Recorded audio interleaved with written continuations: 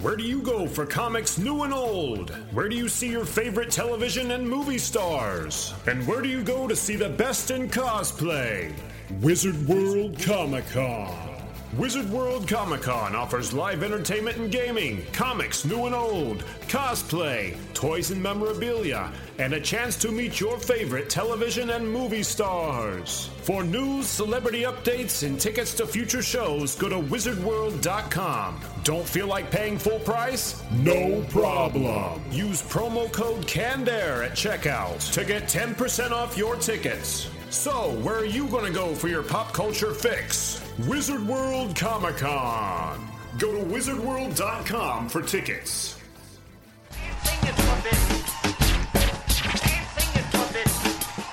Hey, this is me, Ron of Aqua Teen Hunger Force, and you're listening to the Canned Air Podcast, which means you must own you an iPod. Ooh la la, ain't you fancy? I used to have a Nano Shuffle until it got stuck in my meat and then got covered in that German mustard dipping sauce I got inside of me, and now it don't work no more.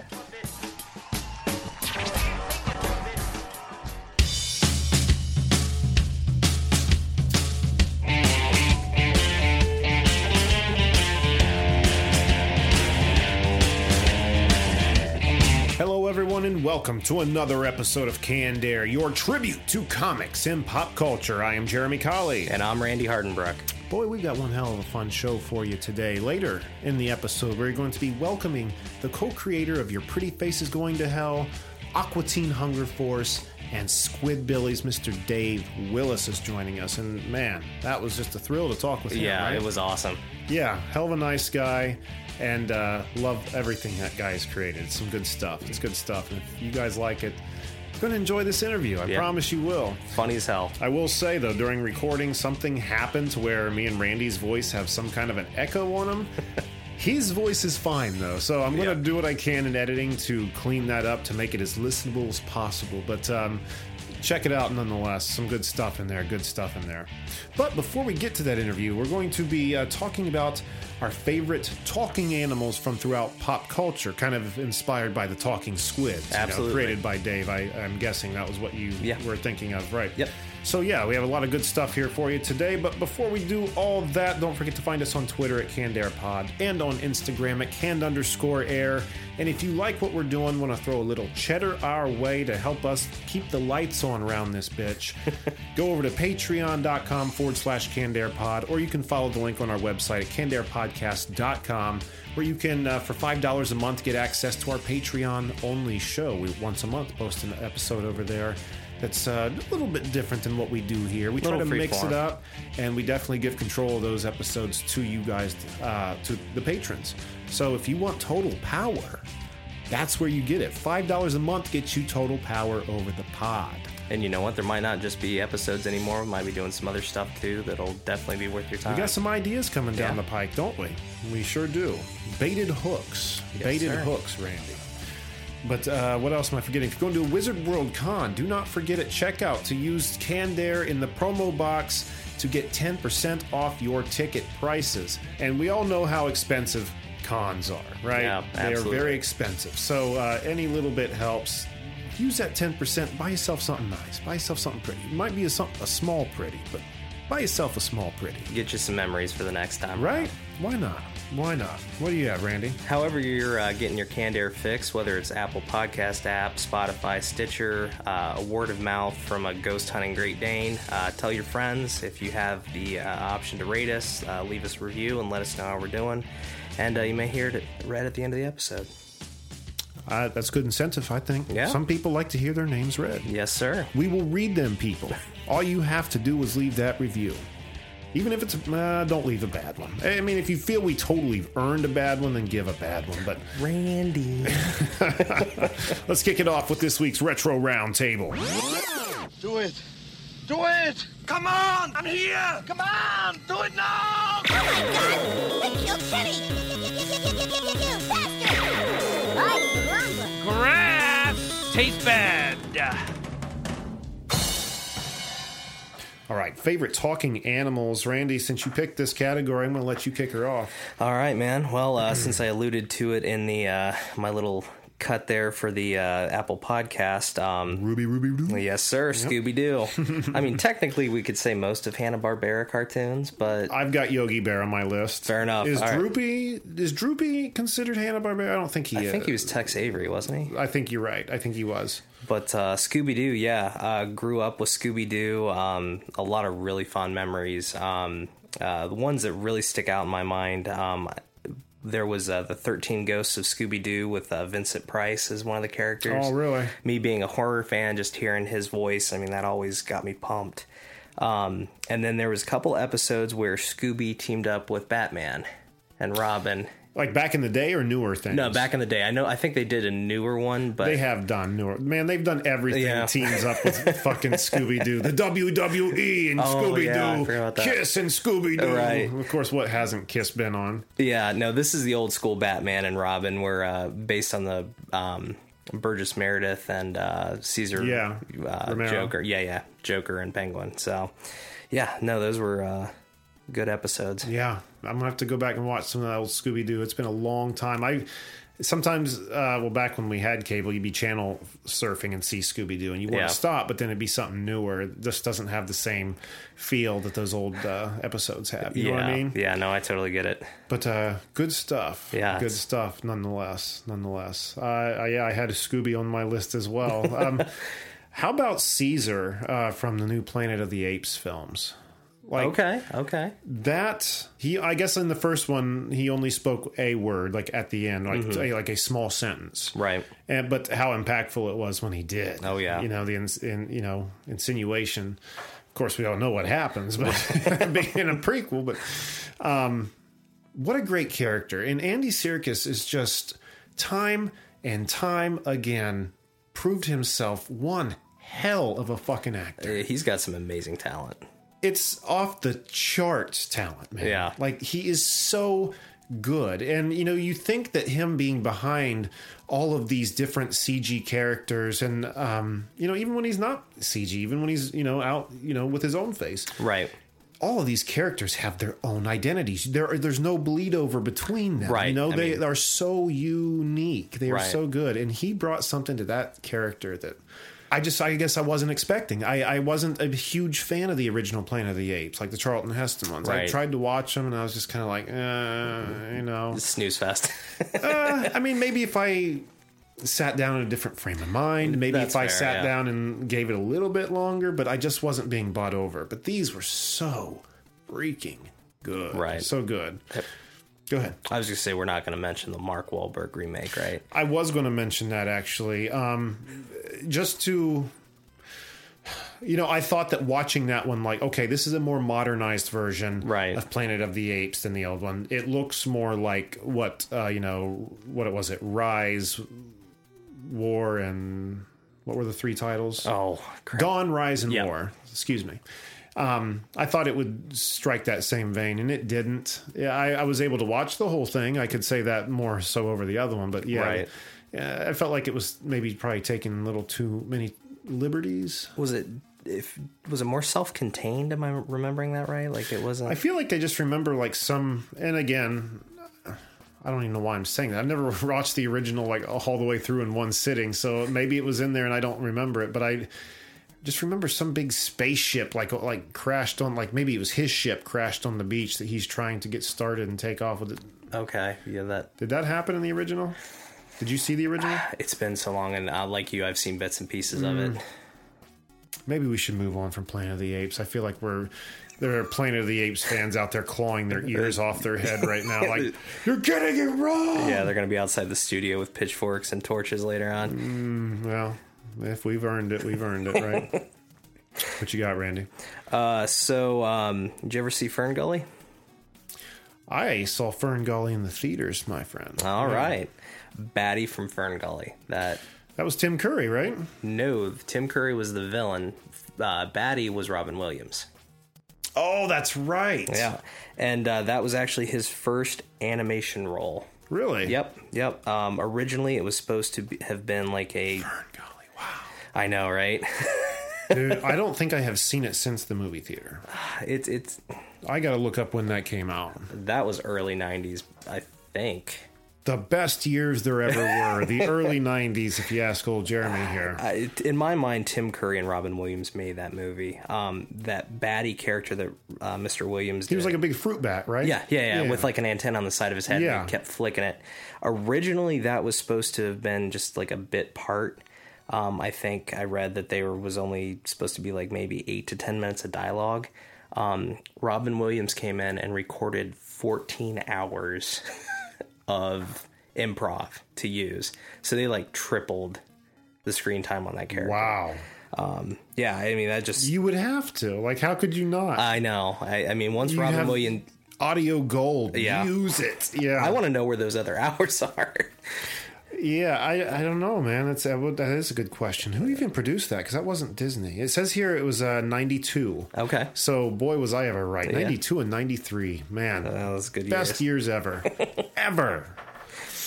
But a good choice. Yeah, I honestly think the last time I saw that was in the movie theater. Supposedly there's 1 or 2 sequels that I never saw, but I don't know that. Like straight to video. Yeah. Well, that in itself is a good indication. You should maybe steer away. Although, and this still plays on the talking animal theme we have going here. Did you ever see Aladdin Return of Jafar? I was just thinking that. Iago. Yep. Him switching. He became a good guy in that film. Yeah. That was a good film.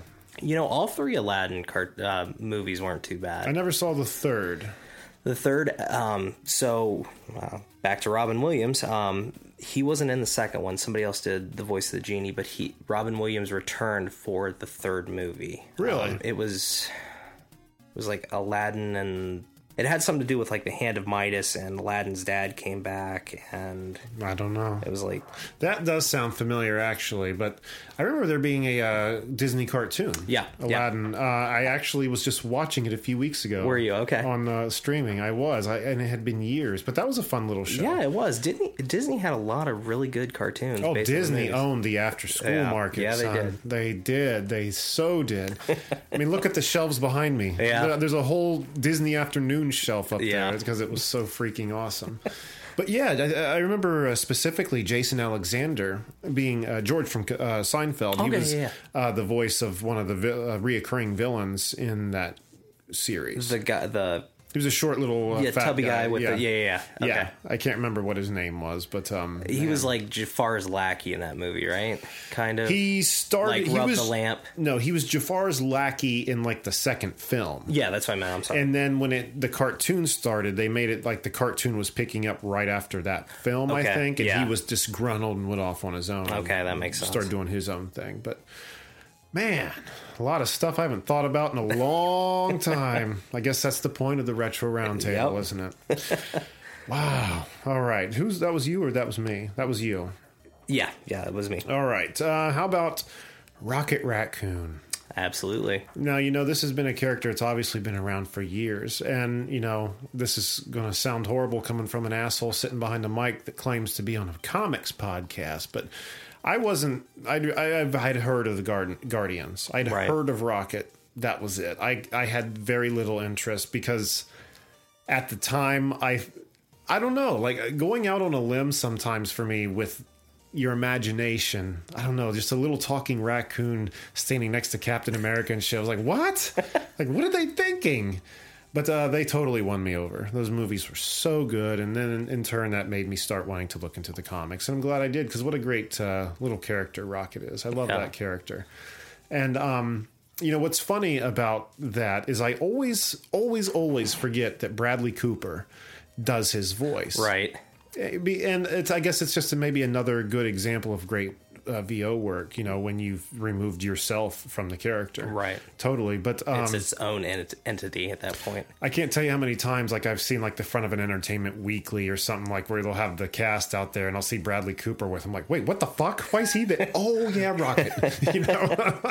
Like how quickly I come down from that. But Guardians was a good experience. Such a good experience. I hope they do that third one. I hope they do. I didn't see it in that lineup of the next 5 years. How can't they? I don't know. They got to fill the Spider-Man gap somehow.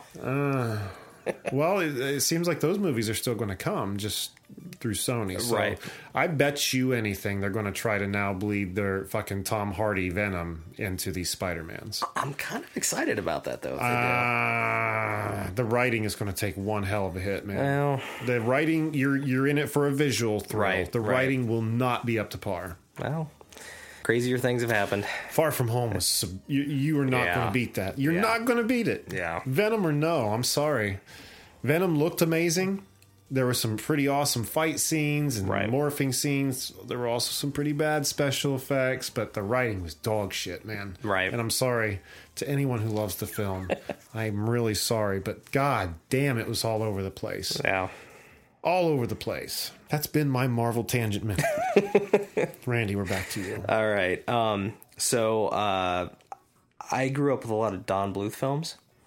John Bluth, why do I know that? So he was a Disney animator that kind of went off and did his own thing. Okay. He did a series, among others, called An American Tale.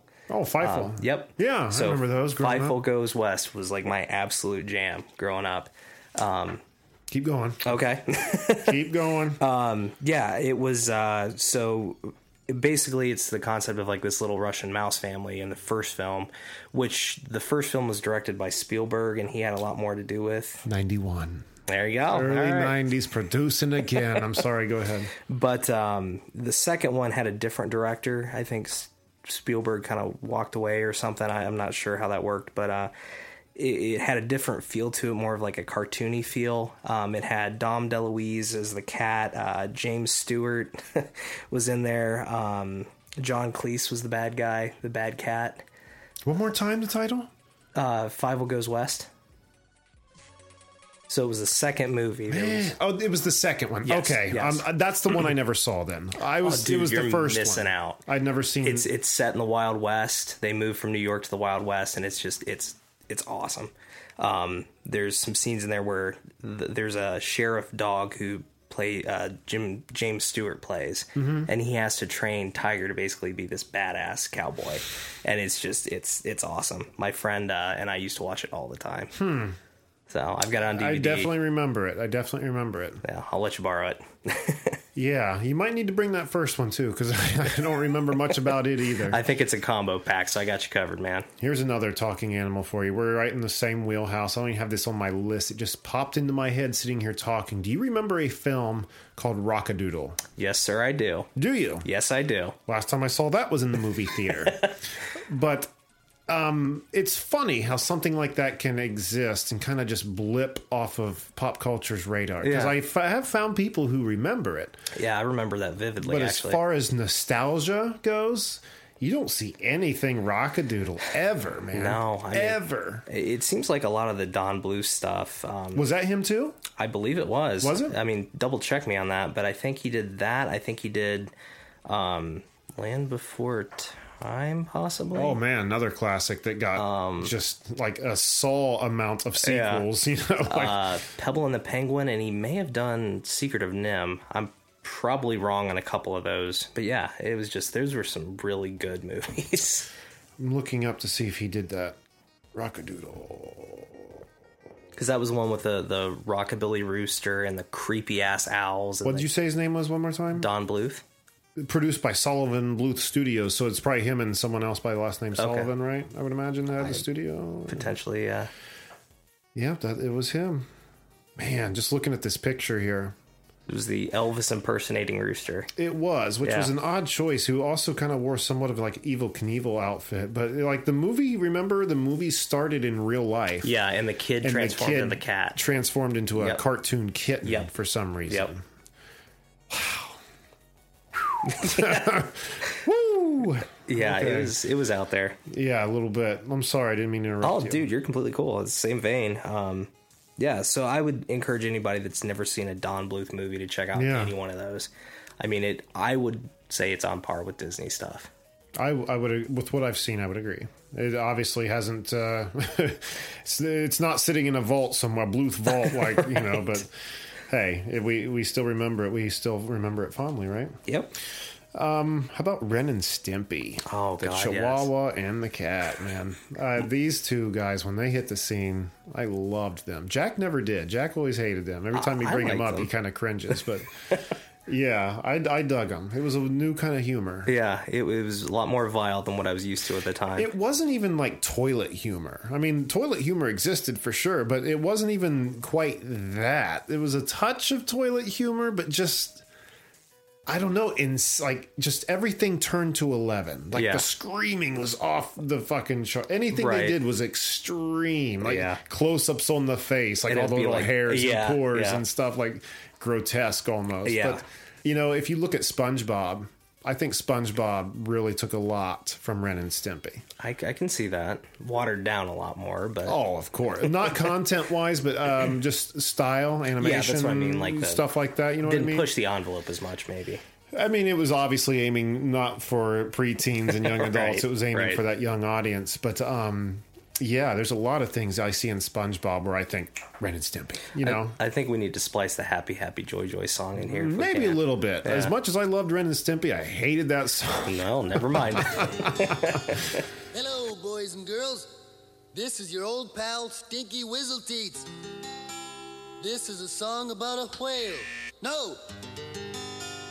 This is a song about being happy. That's right. It's the Happy Happy Joy Joy song. Happy Happy Joy Joy, Happy Happy Joy Joy, Happy Happy Joy Joy, Happy Happy Joy Joy, Happy Happy Joy Joy, Happy Happy Joy Joy, Happy Happy Joy Joy Joy. Go ahead, though. What do you got next? My next one, Heathcliff, the cartoon. Heathcliff, no one should terrorize his neighborhood. I love that show. Yeah, I used to watch that all the time. Voiced by Mel Blanc, who the almighty the God, Mel Blanc, yeah. Yes. Also, Peter Cullen voiced Heathcliff's dad in that. So you got, did he really? Yeah. Was he a recurring character? I think it was just kind of every couple or an episode here or there. I don't think it was like every episode. Wow. I did not realize that Heathcliff was voiced by Mel Blanc. Yeah, and that's actually why it only lasted 2 seasons. Because he passed. Correct. Yeah. Well, I don't think it was. They stopped it because his health was failing. I don't think he passed mid. Like during it or something, yeah, right? Yeah. He's incredible, man. If you get on YouTube and watch him on David Letterman, do that shit live, it's incredible to watch. I don't know if it was him. I listened to a lot of podcasts with a lot of different voiceover people getting talked to. I got a thing for the field, I guess. Right. But somebody was saying, I don't know if it was Mel Blanc or someone he was associated with, was able with their voice to do 4 ducks singing at the same time in different octaves. Oh, that's crazy. That's insane. That's insane. Nearly impossible. How could you? But yeah, that's insane. I heard Hank Azaria, who does a lot of voice work on The Simpsons, I mean, he's just as amazing, talking about how Mel Blanc was able to take, in a couple Looney Tunes episodes, do Daffy impersonating Bugs and then Bugs impersonating Daffy and not mix them. It literally sounded... And Hank Azaria was just saying how almost impossible that is for voice actors to do. It would be hard to be a character imitating another character and not have them just merge or sound the same. That's incredible, man. I would love to hear that. All right, who else we got here? How about, do you remember? I'm going to have to look up this one, too, because this has to be another early 90s. It has to be. It has to be Homeward Bound. Oh, yes. Remember that film? Yeah, my son's obsessed with that, actually, the first and second one.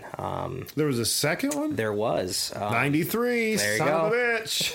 The 90s. Oh, man, yeah. That was one that we had on VHS when we were kids, and it got quite a few watches. Yeah, yeah. That was good with, let's see, it was Shadow, Chance, and Sassy, right? That's correct. We got a little Sassy in this room right here, actually, now that I think about it. The exact same cat, right? Yep. Persian, or not Persian, Himalayan. Yeah.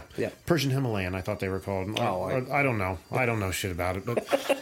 Yeah, if you're ever wondering what the cat looks like that sometimes fucks up our recordings or is making noise in the background, it looks like Sassy from Homeward Bound. Yeah. But, you know that was based on a true story. No, I did not know that. That these animals had been left or escaped on vacation, found their way home. I'm sure it wasn't an exact... Because it was based on there was a book about it too, right? I thought it was a true story at some point. I could be wrong. I could be wrong. Maybe it was just based on a book. A minute here. To the internet. Well, you're looking that up. Yeah, there was a sequel. No, it's worth watching. Basically, they get lost in San Francisco, but Chance finds a love interest, and it's good. Here it is. Homeward Bound: The Incredible Journey is actually a remake of another movie in 1963 called The Incredible Journey.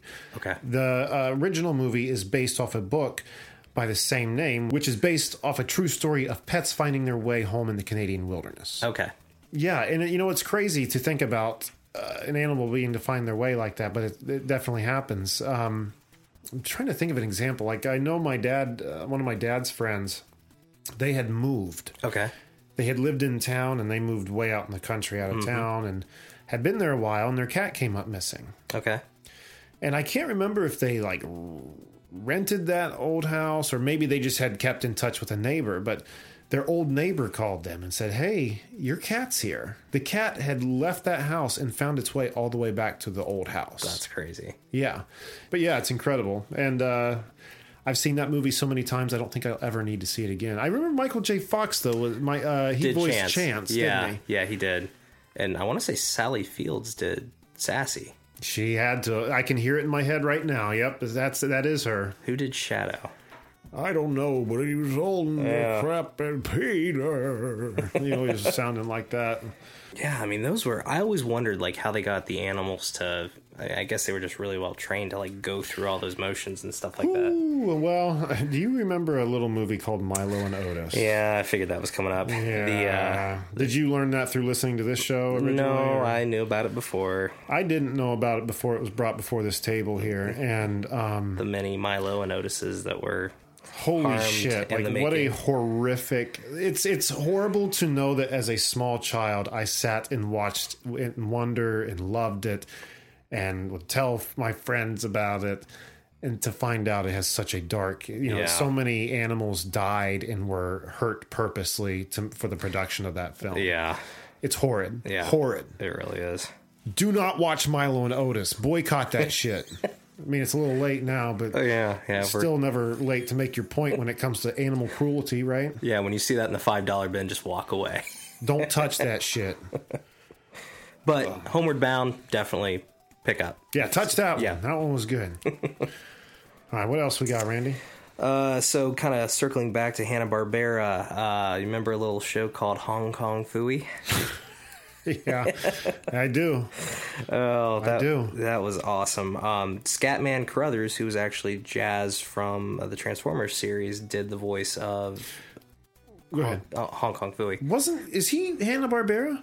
I don't know if he is. I always assumed him, but now that we're sitting here talking about it, I don't think he was. Maybe not. I could be wrong. Let me look that up. Boy, we're really taking to the internet a lot today. Yeah. Oops. Damn Wikipedia. Yeah, you guys will get that later. Yeah, you will. So for people who haven't seen it, Hong Kong Phooey basically was a dog janitor with a cat sidekick that would turn into a martial arts expert, a la like Superman changing in a phone booth. He changed in like a filing cabinet or something, and would end up, trying to fight crime, but he was always looking at how-to books on kung fu, so he was like learning how he went. He was definitely Hanna-Barbera. Okay, all right. Which is surprising because I don't know, we're here in Columbus, Ohio, and we're not far from Kings Island. Correct. Which you just recently attended. Correct. Can you tell me, because I'm ever so curious to know what cartoon property they have their hands on. It's Peanuts. Peanuts. How fucking drab. I love the Peanuts, but goddamn, not at a theme park. No. Charlie Brown and roller coasters don't match. To be fair, it's just the kids part is Peanuts. Everything else is all the same. Yeah. Were you a kid thinking, "Oh, I hope this is Charlie Brown theme"? No, I was a kid going there like that is freaking Scooby Doo. When you and I were kids, we were thinking Charlie Brown is old as shit. Yeah. So imagine it now. Right. But don't get me wrong, I love Charlie Brown, but boy, the amusement park is not a place for him, if you ask me. But anyway, when we were kids, Hanna-Barbera had to hold down on all things Kings Island, which is just a low-key, like a Disney, just an amusement park, like a Six Flags or something for people who aren't aware of what Kings Island is. But back in the day, when Hanna-Barbera was everywhere, like I grew up on the Smurfs, dude. Yes. The Smurfs were everything. Absolutely. And I remember, like, every time we go to Kings Island, I got to get little Smurf figurines, and I loved them. Not to mention the Smurf ride they used to have, and but Flintstones were there, Huckleberry Hound, Scooby-Doo, the Smurfs, as many as you can think of. But I do not remember anything Hong Kong Phooey. Do you? I don't. Well, that's weird, isn't it? Yeah, maybe he just wasn't as popular of a mascot. I would have thought him popular enough. Huckleberry Hound? Yeah, that's true. But, I mean, did they have Grape Ape? Did they have... I don't remember seeing Grape Ape, no. Yeah, I don't remember seeing Quick Draw McGraw. I mean... But Hong Kong Phooey? I know. I mean, he's higher than those two names. I know. Oh, well. But anyway, yes. The fucking Peanuts now, so what's it matter? Yeah. It was a great cartoon. There was also a failed live-action reboot. Did you hear about that? Live action? Live action. Of Hong Kong Phooey. So you remember the shitty Scooby-Doo movie? Yeah. They tried doing that with Hong Kong Phooey. Oh. And yeah, that's what I said. There was test footage leaked, but... Did Scooby-Doo resonate well enough for that to... I don't know what the time frame was, but they had a pretty big name actor attached to the voice Hong Kong Phooey. They had Eddie Murphy as Hong Kong really? Phooey. Yeah. If you watch the test footage, I mean, it's like 3 minutes of Eddie Murphy being Hong Kong Phooey. Like, that would have been awesome. It's a little rough, but I would have watched it. I mean, it looks a little bit better put together than Scooby-Doo, but... Gotta love Eddie Murphy. Yeah, I mean, he makes everything better. Gotta love Eddie Murphy. Sorry, what were you going to say before?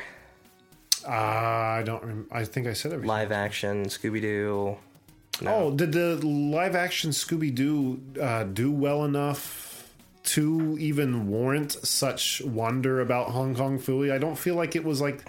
Maybe it was a smash hit. I don't remember. I remember seeing the first one, and I didn't think it was that bad. Well, I mean, just because a movie does... Right. Just worthy enough of thinking, okay, let's start rushing Hannah... Because they did it with Yogi Bear, too. Right. They did it with Rocky and Bullwinkle. Yeah, that was live. They did a live action. It was recent. Yeah, but was that Hanna-Barbera? No, I don't think... I think that was I don't think else. Rocky and Bullwinkle are. Yeah. So there's that. Yogi Bear, we gotta mention Yogi. Loved him. He was fun. I remember he played him on syndication on during the week after school on Nickelodeon. I watched a lot of Yogi Bear. Yeah. Hey boo boo, hey boo boo, I get up, pick a nigga basket. Yeah, that was a good show. I feel like they tried to bring that back too. They did bring that back in some form. I think they did a live action on that. They did, but I thought there was another cartoon. Maybe not. I don't know. It's hard to say. There's so many fucking reboots in and about that it's hard to keep straight. Yeah. But, all right. You have anything else on your list there? I just had a quick little one if we got few more minutes. So in doing all this research, I was just curious, where did this all start? When did people think, hey, talking animals were a thing? Probably Satan in the Garden of Eden. Well, in cinema, at least. I'm kidding. I did a little digging, and I found something called the Dogville Chronicles, which was released by MGM in the early 20s. And basically what it was just dogs doing scenes, like there was a mobster scene, stuff like that, where the dogs were the characters, and they would kind of spoof kind of the actors of the time. So you'd have... the gangster characters of that era, but it would be like a pit bull or it'd be like a chihuahua or something like that. So yeah, there's a lot of it on YouTube. It might be open source at this point. But yeah, I watched a few. I'm about to look into that. Some of them are pretty good. Infatuation with dogs is a funny thing, isn't it? It's just been happening for years. Yeah. I wonder if the dogs playing poker might have been around that same time. Like the painting, yeah, I wonder if it may have been inspired by somehow. I didn't see anything about that. I thought the same thing when I... Did you? But I can't confirm or deny. Yeah, yeah. Something about a talking dog in there, Randy. Yes, sir. That's a good note to end the retro on, I think. And with that, you know what we haven't done in a while? The Society 6 commercial. Yes. At Society 6... Facebook.com/CannedAirPod, or if you just follow the link on our website, you can get merch if you want such a thing. Yeah, I mean, rock your Canned Air stuff. Yeah. Man. Come on. Rock the fuck out of it. Yeah. Rock the hell out Please. of it. This is kind of a lackluster commercial, but, you know, we got t-shirts, we got koozies, we've got decals. If you like our show, if you've been thinking, man, I'd love to rep them somehow, that's how you do it. Yes, That's sir. how you do it. And we're also going to be, we were just talking before this show, we did a few cons this past summer. Yep. We're heading into the fall months, and typically fall, winter means Canned Air is like a fucking bear, and we hibernate. Yep. And we get ready for the next year. So that's what we're going to do. We're going to be, I think, hitting that con scene pretty hard next year. And the only reason I bring that up is because the last time we were at a convention, you know, the people who have seen our cover art might have seen our little can we have. We have a few little cans we made up just as props for the table. People wanted them. Yeah. People wanted them. People wanted to buy them. And I was like, I was caught, you know, unprepared. So we will be prepared next time. Yes, and there might be some that have special features than just a paperweight, but that would be cool. Yeah. That would be cool. We'll talk more on that. But until then, society6.com/CannedAirPod. Get y'all tasty merch. And now joining us on the show, the co-creator of Your Pretty Face is Going to Hell, Aqua Teen Hunger Force, and Squidbillies, which just had Season 12 premiere August 11th. We welcome Dave Willis to the show. Dave, thanks so much for being here, man. Yeah, thanks for having me. So what was it that drew you to animation? I was always I grew up loving cartoons, and, I used to, my dad coached soccer, and initially to get me to go to the soccer games, he had a tiny black and white TV hooked up to the cigarette lighter in his car so I could watch cartoons on the way to the soccer game. And I drew cartoons for my high school and my college paper, and it was just something I never really thought I'd be an animator, and I'm not an animator, but looking back on my life, it makes a lot of sense that I went down this road. But it sure helped that Cartoon Network was in my hometown too. So. Right. Yeah, I'm sure. And it was Cartoon Planet when you got involved, correct? Or has it always been Cartoon Network? The show was called Cartoon Planet. I see. It was always Cartoon Network. Andy Merrill, who was the voice of Brack and was one of the guys who created Space Ghost Coast to Coast on Cartoon Network, was doing sort of a daytime spinoff featuring Space Ghost and Zorak and Brack, and he needed to hire a PA. And fortunately for me, I had just worked on an ad for some crazy CD-ROM featuring Yogi Bear. Oh, wow. I was loading C-stands into the back of the truck, and I talked to the producer, who was a producer and on-air in Cartoon Network. She hooked me up with Matt Thompson and Adam Reed, who then went on to make C-Lab and eventually Archer. And those guys were working on-air at Cartoon Network, and they were like, well, we don't need anybody, but we know Andy, and he does. And I got my writing sample to Andy, and he hired me. It was great. It's fantastic. Now, was this the crayon writing sample you're referring to? Oh, wow, man. You've been all over Wikipedia. I did it's kind of silly, but I had one of my sister's students copy a letter of recommendation on my behalf and do it in a crayon. And it was like, my name is Donald, I'm 8. David Willis exhibits professionalism, which I find profound in this day and age, and it just goes on from there. And then here is a picture of a car, Donald. And I think that probably got me the gig, but it didn't hurt that I had done a ton of work as a PA before that. So that's awesome. Still, though, it's a way to make a hell of an impression. Right. It really is. Yeah. Well, you got to get in, man. Yeah, right. We've got to figure a way in. And then when you got in again, I guess you already said you were working on Space Ghost Coast to Coast. What an awesome show this was. And I even heard rumor that it could possibly be coming back in some form. Is that right? Do you know anything about that? I don't. But the cool thing about cartoons is that they never seem to die. You can always reboot them and rebuild them.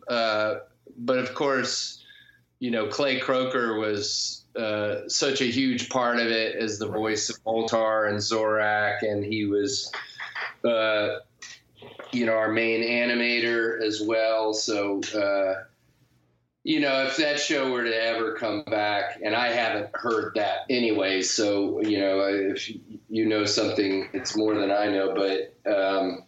well, you know how Wikipedia can be.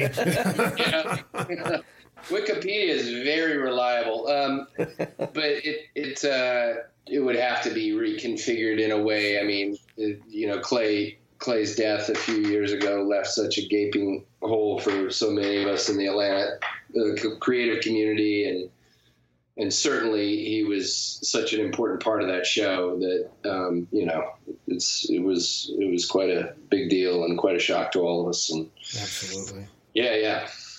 Wow.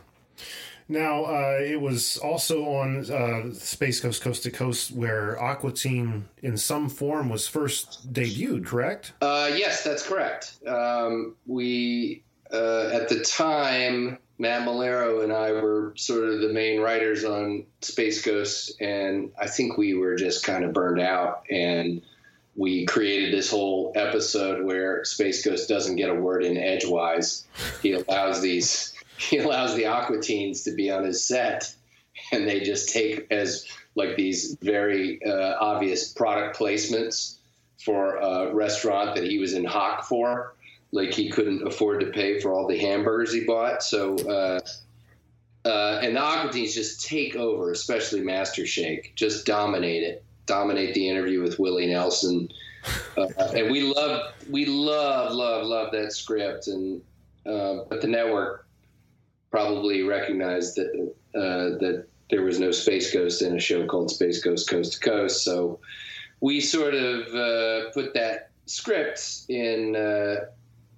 We always sort of had it on our shelf, thinking, these characters are great and we'd love to do something with them. And then when we were told that the network was contemplating a whole block of shows, we were quick to pitch Aqua Teen as its own thing. And to their fault, they let us do it. It's incredible how these things take form. I was going to ask, my next question was, how did you land on a milkshake, fries, and a ball of meat for character? But it kind of sounds like the plot of that episode of Space Ghost Coast to Coast is what kind of influenced that. Yeah, but not really. We were just thinking of funny names and honestly, it went as quickly as that. It was like Matt said Master Shake, and I laughed, and then I pitched Meatwad as just this terrible product they'd run out of buns, and they were trying to get rid of the meat scraps, so they just wadded it together as a wad, and the dipping sauce was like inside of him, so it wasn't even easy to eat. And they tried to make an ad tagline that would make the flaws of the product actually seem like strengths. So the tagline was, "The bun is in your mind," and he was overpriced, and he was just like, "Please God, kill me!" Oh my God! And so, and then Matt was like, "What about Frylock?" And we decided to make him like a wizard. Yeah, I mean, it was very simple. And as far as the voice of Meatwad, it's one of those voices out there that is just very, very unique. And when it comes to trying to replicate, almost impossible. Where does this voice come from? I think it was a voice that I would do for. I didn't really have designs on it for a cartoon voice or anything. This is the kind of voice you'd say if you see like a little cat or a little baby, and, yeah. And you just be like, "Hello, little baby, how you doing? You doing so good? I bet you doing good." And and then the parents would pull the baby away, You know, like a grown man talking like this to my child. But yeah, the network and some other people had sort of maybe commented early on that it was a little hard to understand, and I think it evolved over time. The stupider he got, the more Southern he got, you know, and sort of give him this little kind of Southern accent. Right. But I found that upon repeated viewings, you could understand him more. I always understood him because I was saying the words, but, you know, I was like, it's that argument about Willie Nelson, like where he sings so softly, you almost got to get on the edge of your seat to listen, right. And it makes you listen harder. So whatever. I think they just got tired of arguing with us and said, yeah, okay. Well, I'm glad they did. It's a great voice. It's so great. I could listen to it all day.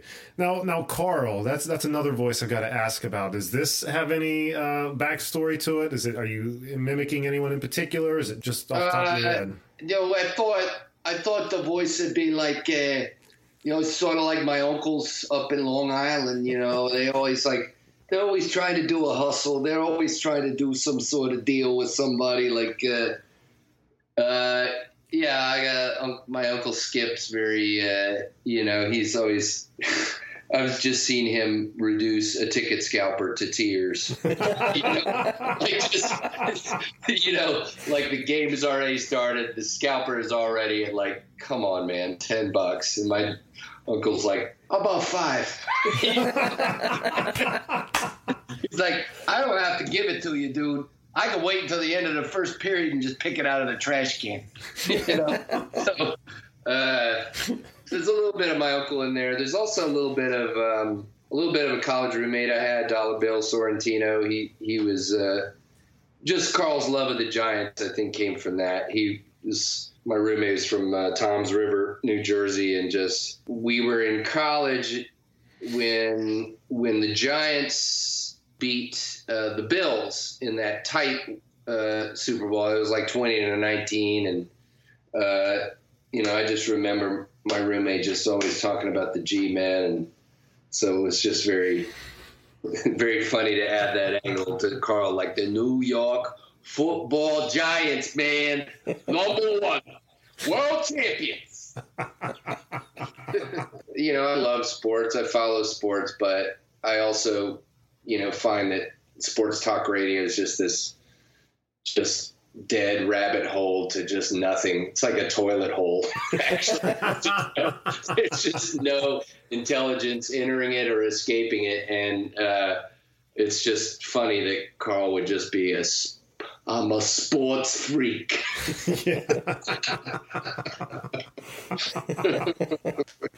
Killing me, man. Oh, that's so good. Love it. Thank you for that. We got to touch on Squidbillies, man. Season 12 just premiered August 11th. Congrats on that. 12 seasons. Now the longest running show on Adult Swim, if I'm not mistaken, right?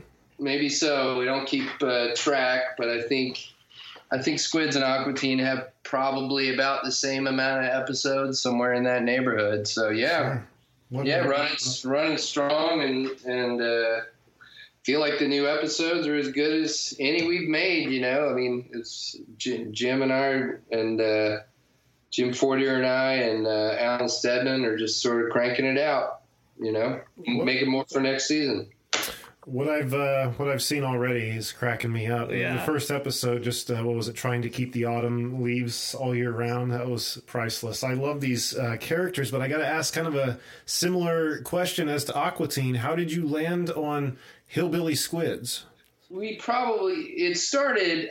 I think it was a conversation between actually Andy Merrill and Mike Lazo, where they were trying to come up with other show ideas for the network, and Squidly Diddly came up, and then somehow the word evolved into Squidbillies, which is a very funny title for a show. And I love how Adult Swim, you know, Adult Swim has gotten in on different creators with their show titles, and I think Adult Swim sort of likes to be very kind of little postmodern with it, where it's like, you know, screw it, just tell the viewer what they're going to watch. I mean, we had a show in the air for a while called Fat Guy Stuck in Internet.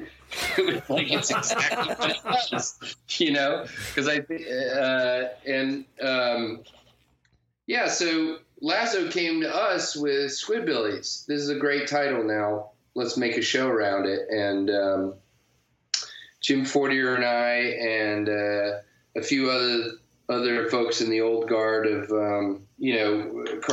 cartoon. It was Matt Malero, Matt Harrigan, Pete Smith. We just sat in a room and just beat our heads against the wall trying to figure out what this show was. And enough to the point where we went down a bunch of blind alleys and false turns. And finally, I think it was dead at a certain point. There just wasn't anything happening with it. And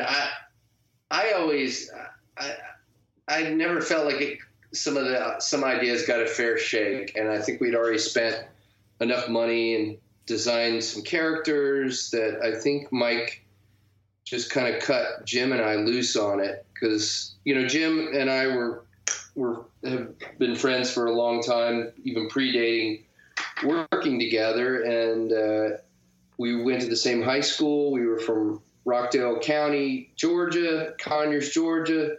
We had a lot of shared experiences that we thought would work great in that show. And so I think that's when it sort of became a thing, when he and I just sort of were able to focus it the way we wanted to. Some of our experiences growing up and some of our experiences as an adult in Georgia, in rural Georgia, and just funneling those in. I mean,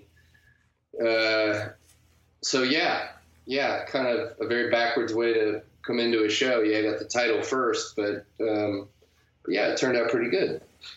Some of the best songs are written that way too, though. You get the title first, and man. That's true. But yeah, I mean, Rockdale County, where we're from, has got a lot of crazy stuff in the water, and it's kind of funny. I've been watching Mindhunter season 2, and they're mentioning our hometown. Not very funny with the Atlanta child murders, but I was about that same age at that same time, and they were talking about a road right down the street from me where one of the kids were found. I was like, God, leave it to Conyers, man. It's like everything horrible or weird, in Georgia comes through Conyers at some point or another. So of your Squidbilly characters, how many of those are actually based on people that, you see on your day-to-day? I wouldn't say day-to-day, because, I'm in the big city, which is a different experience than where I grew up. But it's all sort of based in some reality. I mean, Granny, I had a grandmother that we called Granny that had a walker, and she wasn't as sexually promiscuous as our Granny, but there's some inspiration there. I mean, early Kyler there's a lot of inspiration there, but there was a bachelor party that Jim and I went to many, many years ago with this just maniac that rented the house out to a friend of ours, and then he came up there and just hung out with us the whole bachelor party, up to a point where it was kind of like, okay, maybe you should go home, with his homemade moonshine and whatever. There's, Rusty is voiced by a mutual friend of Jim and mine, Daniel McDivitt, who's a Delta pilot, and he's just a friend of ours that we grew up with that always did a great redneck voice. And so we were like, why don't you play this character instead of these terrible, Hollywood actors that are giving us these bad Forrest Gump, Foghorn Leghorn accents. And he's turned out to be great, but his character is sort of based on an amalgam of different people that we knew growing up. And sometimes when he falls out of character, we'll say, look, do that thing that you do to get back into character. And it's just he does this sort of accent of this guy who keeps preparing to say something to you, but he never gets it out. So he's like, hey man, hey man, listen here, man. You know, and he'll do that in the booth until he finds the voice again, and then he does it. And of course, like, I mean, Sheriff's a little bit more of just the classic inept lawman. But, you know, we lean on, you know, we had Elizabeth Cook play Rusty's on again, off again girlfriend, and you know, and she was born in, you know, rural Florida. She brings her whole experience to the table. It's a lot of Southern people bringing their own spin to the show. Unknown Henson, you know, does the voice of Early. I mean, he's crazy. Rockabilly vampire, you know, from North Carolina, who's, you know, he's got his own take on the character. Bobby Ellerby does the voice of the sheriff. I mean, he was a big-time classic rock DJ throughout the South for the 80s and 90s. And so, you know, a lot of interesting people bringing their own take to it. Absolutely. Yeah, and you've had quite a few celebrities on there, too, right? Like Wee Man and a few others, right? More in the music world, because I think we're like a non-union show, so it's tricky, but it's tricky to find somebody that, you know, will do it. But we have a new theme every episode. It's the same theme that Jim and I wrote, but it's recorded by a different artist each episode. You know, this season we had John Hyatt, we had Preservation Hall Jazz Society, we had the Hold Steady. So, you know, and we've had huge people do it in the past. George frickin' Jones, you know, Jason Isbell, you know, just and I think that's a way. That's more of a way for crappy musicians like me and Jim to sort of do our little rock fantasy camp by getting that hire bands to do our song and as a way to sort of, you know, trade it up and make people aware of the show. And yeah, a lot with that way. Right now, Joe Walsh is our holy grail. Oh, wow. I saw him last year. Opened for Tom Petty, really? Actually. Yeah, he opened for Tom Petty and the Heartbreakers here in Columbus. That's been 2 years ago now. That's been 2 years ago. Holy cow. I can't believe he's been gone now. Yeah, how did Tom Petty look on stage just last year? Holy crap. He was looking rough, man. He was looking rough. Yeah. But still a good show. He went on tour with a broken hip, right? I mean, he was completely just popping painkillers to just get through it. He was. I took a lot of video from that show, and then after hearing that after his death, I went back and looked at it, and damn, you could totally tell in those videos he was nursing that hip. And I feel bad, but damn, dude, slow down. Slow down. Yeah. Well, yeah, I regret. I tried to get tickets to that tour, and I bought them, and then I found out the show was in Little Rock, Arkansas, so I had to sell the tickets. Yeah. It's a little far. Yeah. Well, not my intention. So now, you mentioned George Jones already, but Adult Swim sent us a soundtrack. What was it called again? I can't even remember. The double platinum Squidbilly soundtrack or something like that. I can't remember. Sweet. Had Shooter Jennings, like William Shatner on it, Todd Rundgren, just to name a few that were either covering the song or just doing their own song. And I took some clips of it and put on Instagram, but it was so freaking awesome. Have you guys put other soundtracks out, or is this the first? We put out a soundtrack. The deals that we've done, we didn't do it in a way that we could sell the songs. It'd probably be a lot more expensive. So this soundtrack was more just a fan giveaway type of thing. There's a very limited number of pressings on that thing, so it'll be worth something at some point. We did release an album. We just put the link up on the internet. It's probably still up there, but hell, I couldn't tell you under what thing. But yeah, we got Steve Earle's on that thing. I mean, there's we worked with so many great musicians that It's crazy. Yes. It's crazy. Steve it's Earle, Alabama Shakes. Who else we have? T-Pain, B-52s, Sean Coleman. Just goes on. It just goes on. What a great soundtrack, which is officially called Squidbillies Double Platinum Gold. I butchered the title earlier. That's the official title.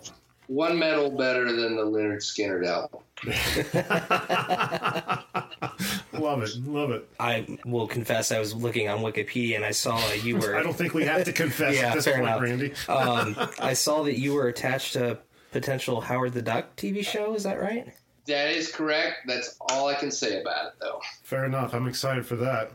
Well, I think this probably all the questions I have, but I like to end these kind of interviews with people like yourself, just asking, what advice would you give to somebody who is seeking the same or similar career as yourself? Keep creating. When I was coming up, I think there was a barrier that I was trying to get over that many people that eventually work in our field had to figure out a way to get over, which was just, the equipment was expensive to you didn't have like a $200 camera in your pocket that was better than, that you could shoot a movie on. You didn't have, you would have to get a large company to distribute your stuff or get in a festival.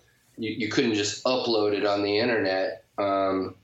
So in all respects, the barrier to participation in a creative endeavor, the barrier is very low. So I would say, you got to get paid and you got to make a living at it. Decide your priorities. I don't know, guys. This is a longer conversation, but I do think like you have to. You make your living creatively. You can never take that for granted. I always feel like artists and people that make their living in a creative field have to be willing to bust their ass to work harder because the opportunity to make a living creatively is just so great that it's worth it. So you gotta be willing to work hard for it. If you're not willing to work hard for it, don't even do it, and get good at your craft. And the only way to do that is to just keep making stuff. And fortunately, you're in an era where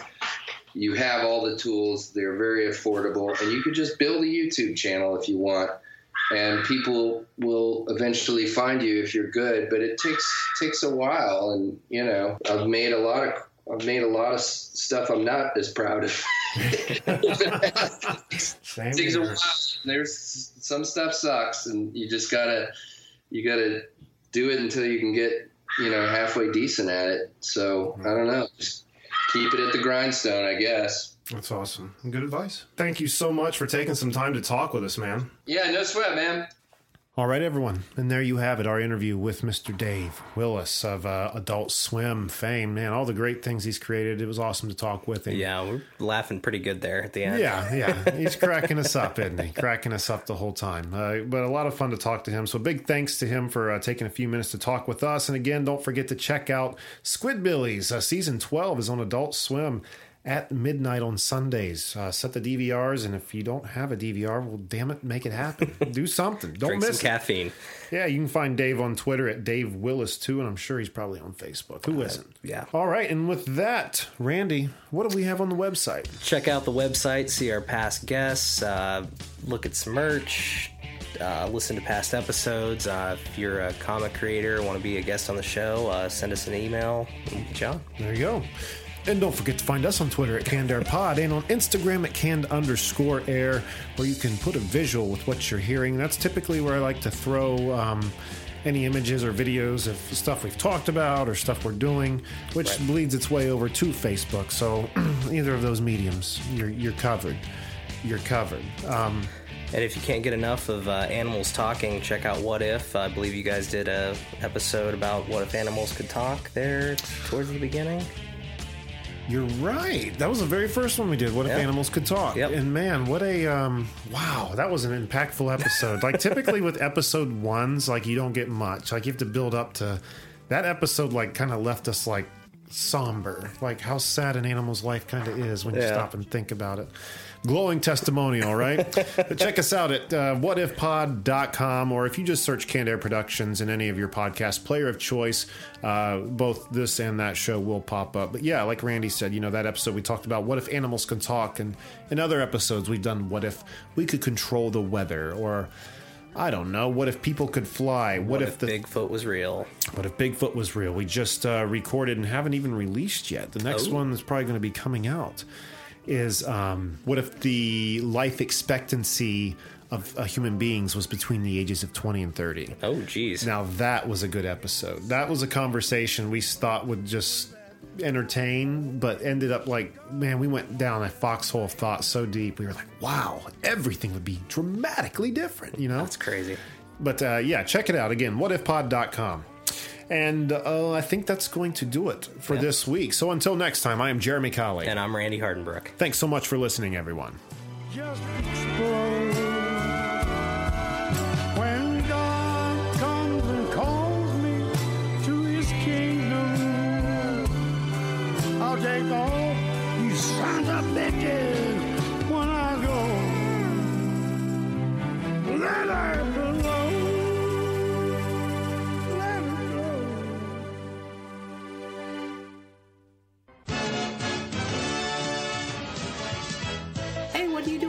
I thought you were grounded. My parents are mean, so I'm running away from home. Where you gotta go? I don't know yet, but that'll show them. It sure will. Shipwreck! Parents just don't understand, and it gets lonely on the road, so be sure to listen to the Canned Air podcast. And now we know. And knowing is half the battle. G.I. Joe!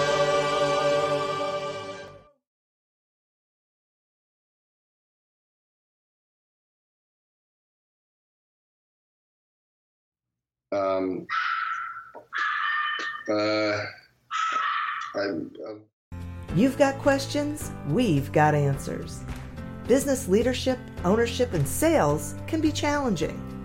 Tune into the Accelerate Your Business Growth podcast to learn from the world's experts. Join me, your host, Diane Helbig, as I chat with people who have expertise in various areas of business.